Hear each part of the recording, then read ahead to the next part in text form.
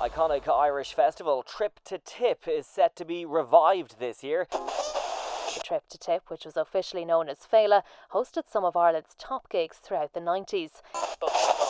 Now the festival is returning as Fela Classical, curated by Newstalk's Tom Dunn. Okay, now we're going to have a little chat on the phone to rock star and radio god Tom Dunn. It's back. The Trip to Tip is back. True Fela is coming back. We can get the gang back together and head back down to Central Stadium. It's going to be the stunning Hot Out Flowers, Emotional Fish, yourselves. In a year when the Rolling Stones and Prince had to cancel gigs in old venues, Fela 90 in Thurles is doing well so far. Last night, today and tomorrow, thousands of young people are going or on their way there for what the promoters say is a festival of music of Woodstocking in proportions. The Black Velvet Band. So it was just like your parents weren't around. You could do whatever you wanted. There was a piece going around the internet at the moment of a caller into the Jerry Ryan show, and they talk to him and say, you know, there's fornication, Jerry, going on, you know, and wildness in the streets. Most people, I'd say 90% of the people I've seen were drunk, they were falling all over the place, and people were actually having sex in the open air in the middle of Thurles at about 1 o'clock in the morning. In the middle of no shame. Full sexual intercourse. If you would put labels on it, it was like the devil's playground. Can you understand that there may be some people listening this morning who think that you're describing a fabulous weekend?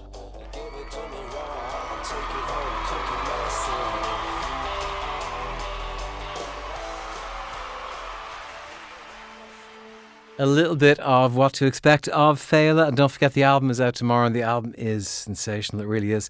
Now, before we made the journey down to Thurles, I caught up with my old friend Ian Dempsey to reminisce about Felas from bygone eras. How are you doing, Tom? I'm very well indeed, Ian. Thanks very much for joining us. I was there the first year. You were there the first year. We didn't bump into each other though, did we? We may have, but we may know. not have recognised each other. What's your memory like? My memory, it's all of them. Like, I mean, I know when it came to about 1995, I didn't go to Cork or something like that. It was different. It wasn't really Fela anymore. And 96 was in Dublin, I think. They just kind of jemmied it together. But the early years, they kind of all merged into one, to be honest with you. And but I do remember the first one and just the idea of this is good. This is going to happen. And Michael Lowry standing up on the stage, and there was almost a raffle, and there was almost the Bishop coming on at the end, and you know, it was magical, and it felt like, God, we've got our own festival now in this country. You know, it's great. Do you know, one of the memories I have, which seems strange, is that you guys, and you were the 2FM team, Yeah. which was Ireland's only music station at That's the time. right, You had a yes. clear run at it. Yeah, Nobody yeah. taking you on. How things have changed, eh? None of that Today FM nonsense None taking of you that on. messing at all. No No, way. no. You guys were the stars. That was the thing. It was like, we got to meet you, or we got to meet Ray, or we got to meet Tony Fenton. Yeah, I know. Tony. It was like... It was myself, Tony, and Mike Maloney as well.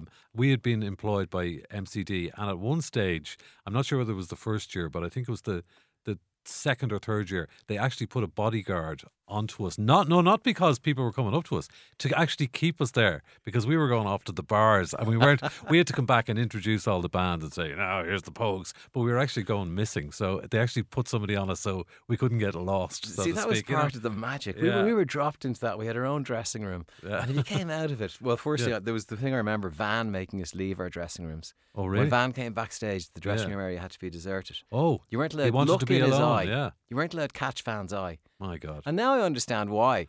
I've Why? seen lots of interviews with him since. But he go the first year. I think he went the second year as well. Yeah. So he obviously liked the vibe. He did. And he liked the space he got with the empty dressing room. Well, Just he himself. thought it was a deserted town backstage. But then we came out, we saw him, and then we would see you guys, and you'd have this nervousness of go up and talk to him. Yeah. You know, go up and talk to Mike Maloney. Right, Pretend you know him. Yeah. And you didn't, obviously, because Well, you we'd don't been think- on his show, but this felt different. This Yeah. felt informal. Right, The others had yeah, all been yeah. kind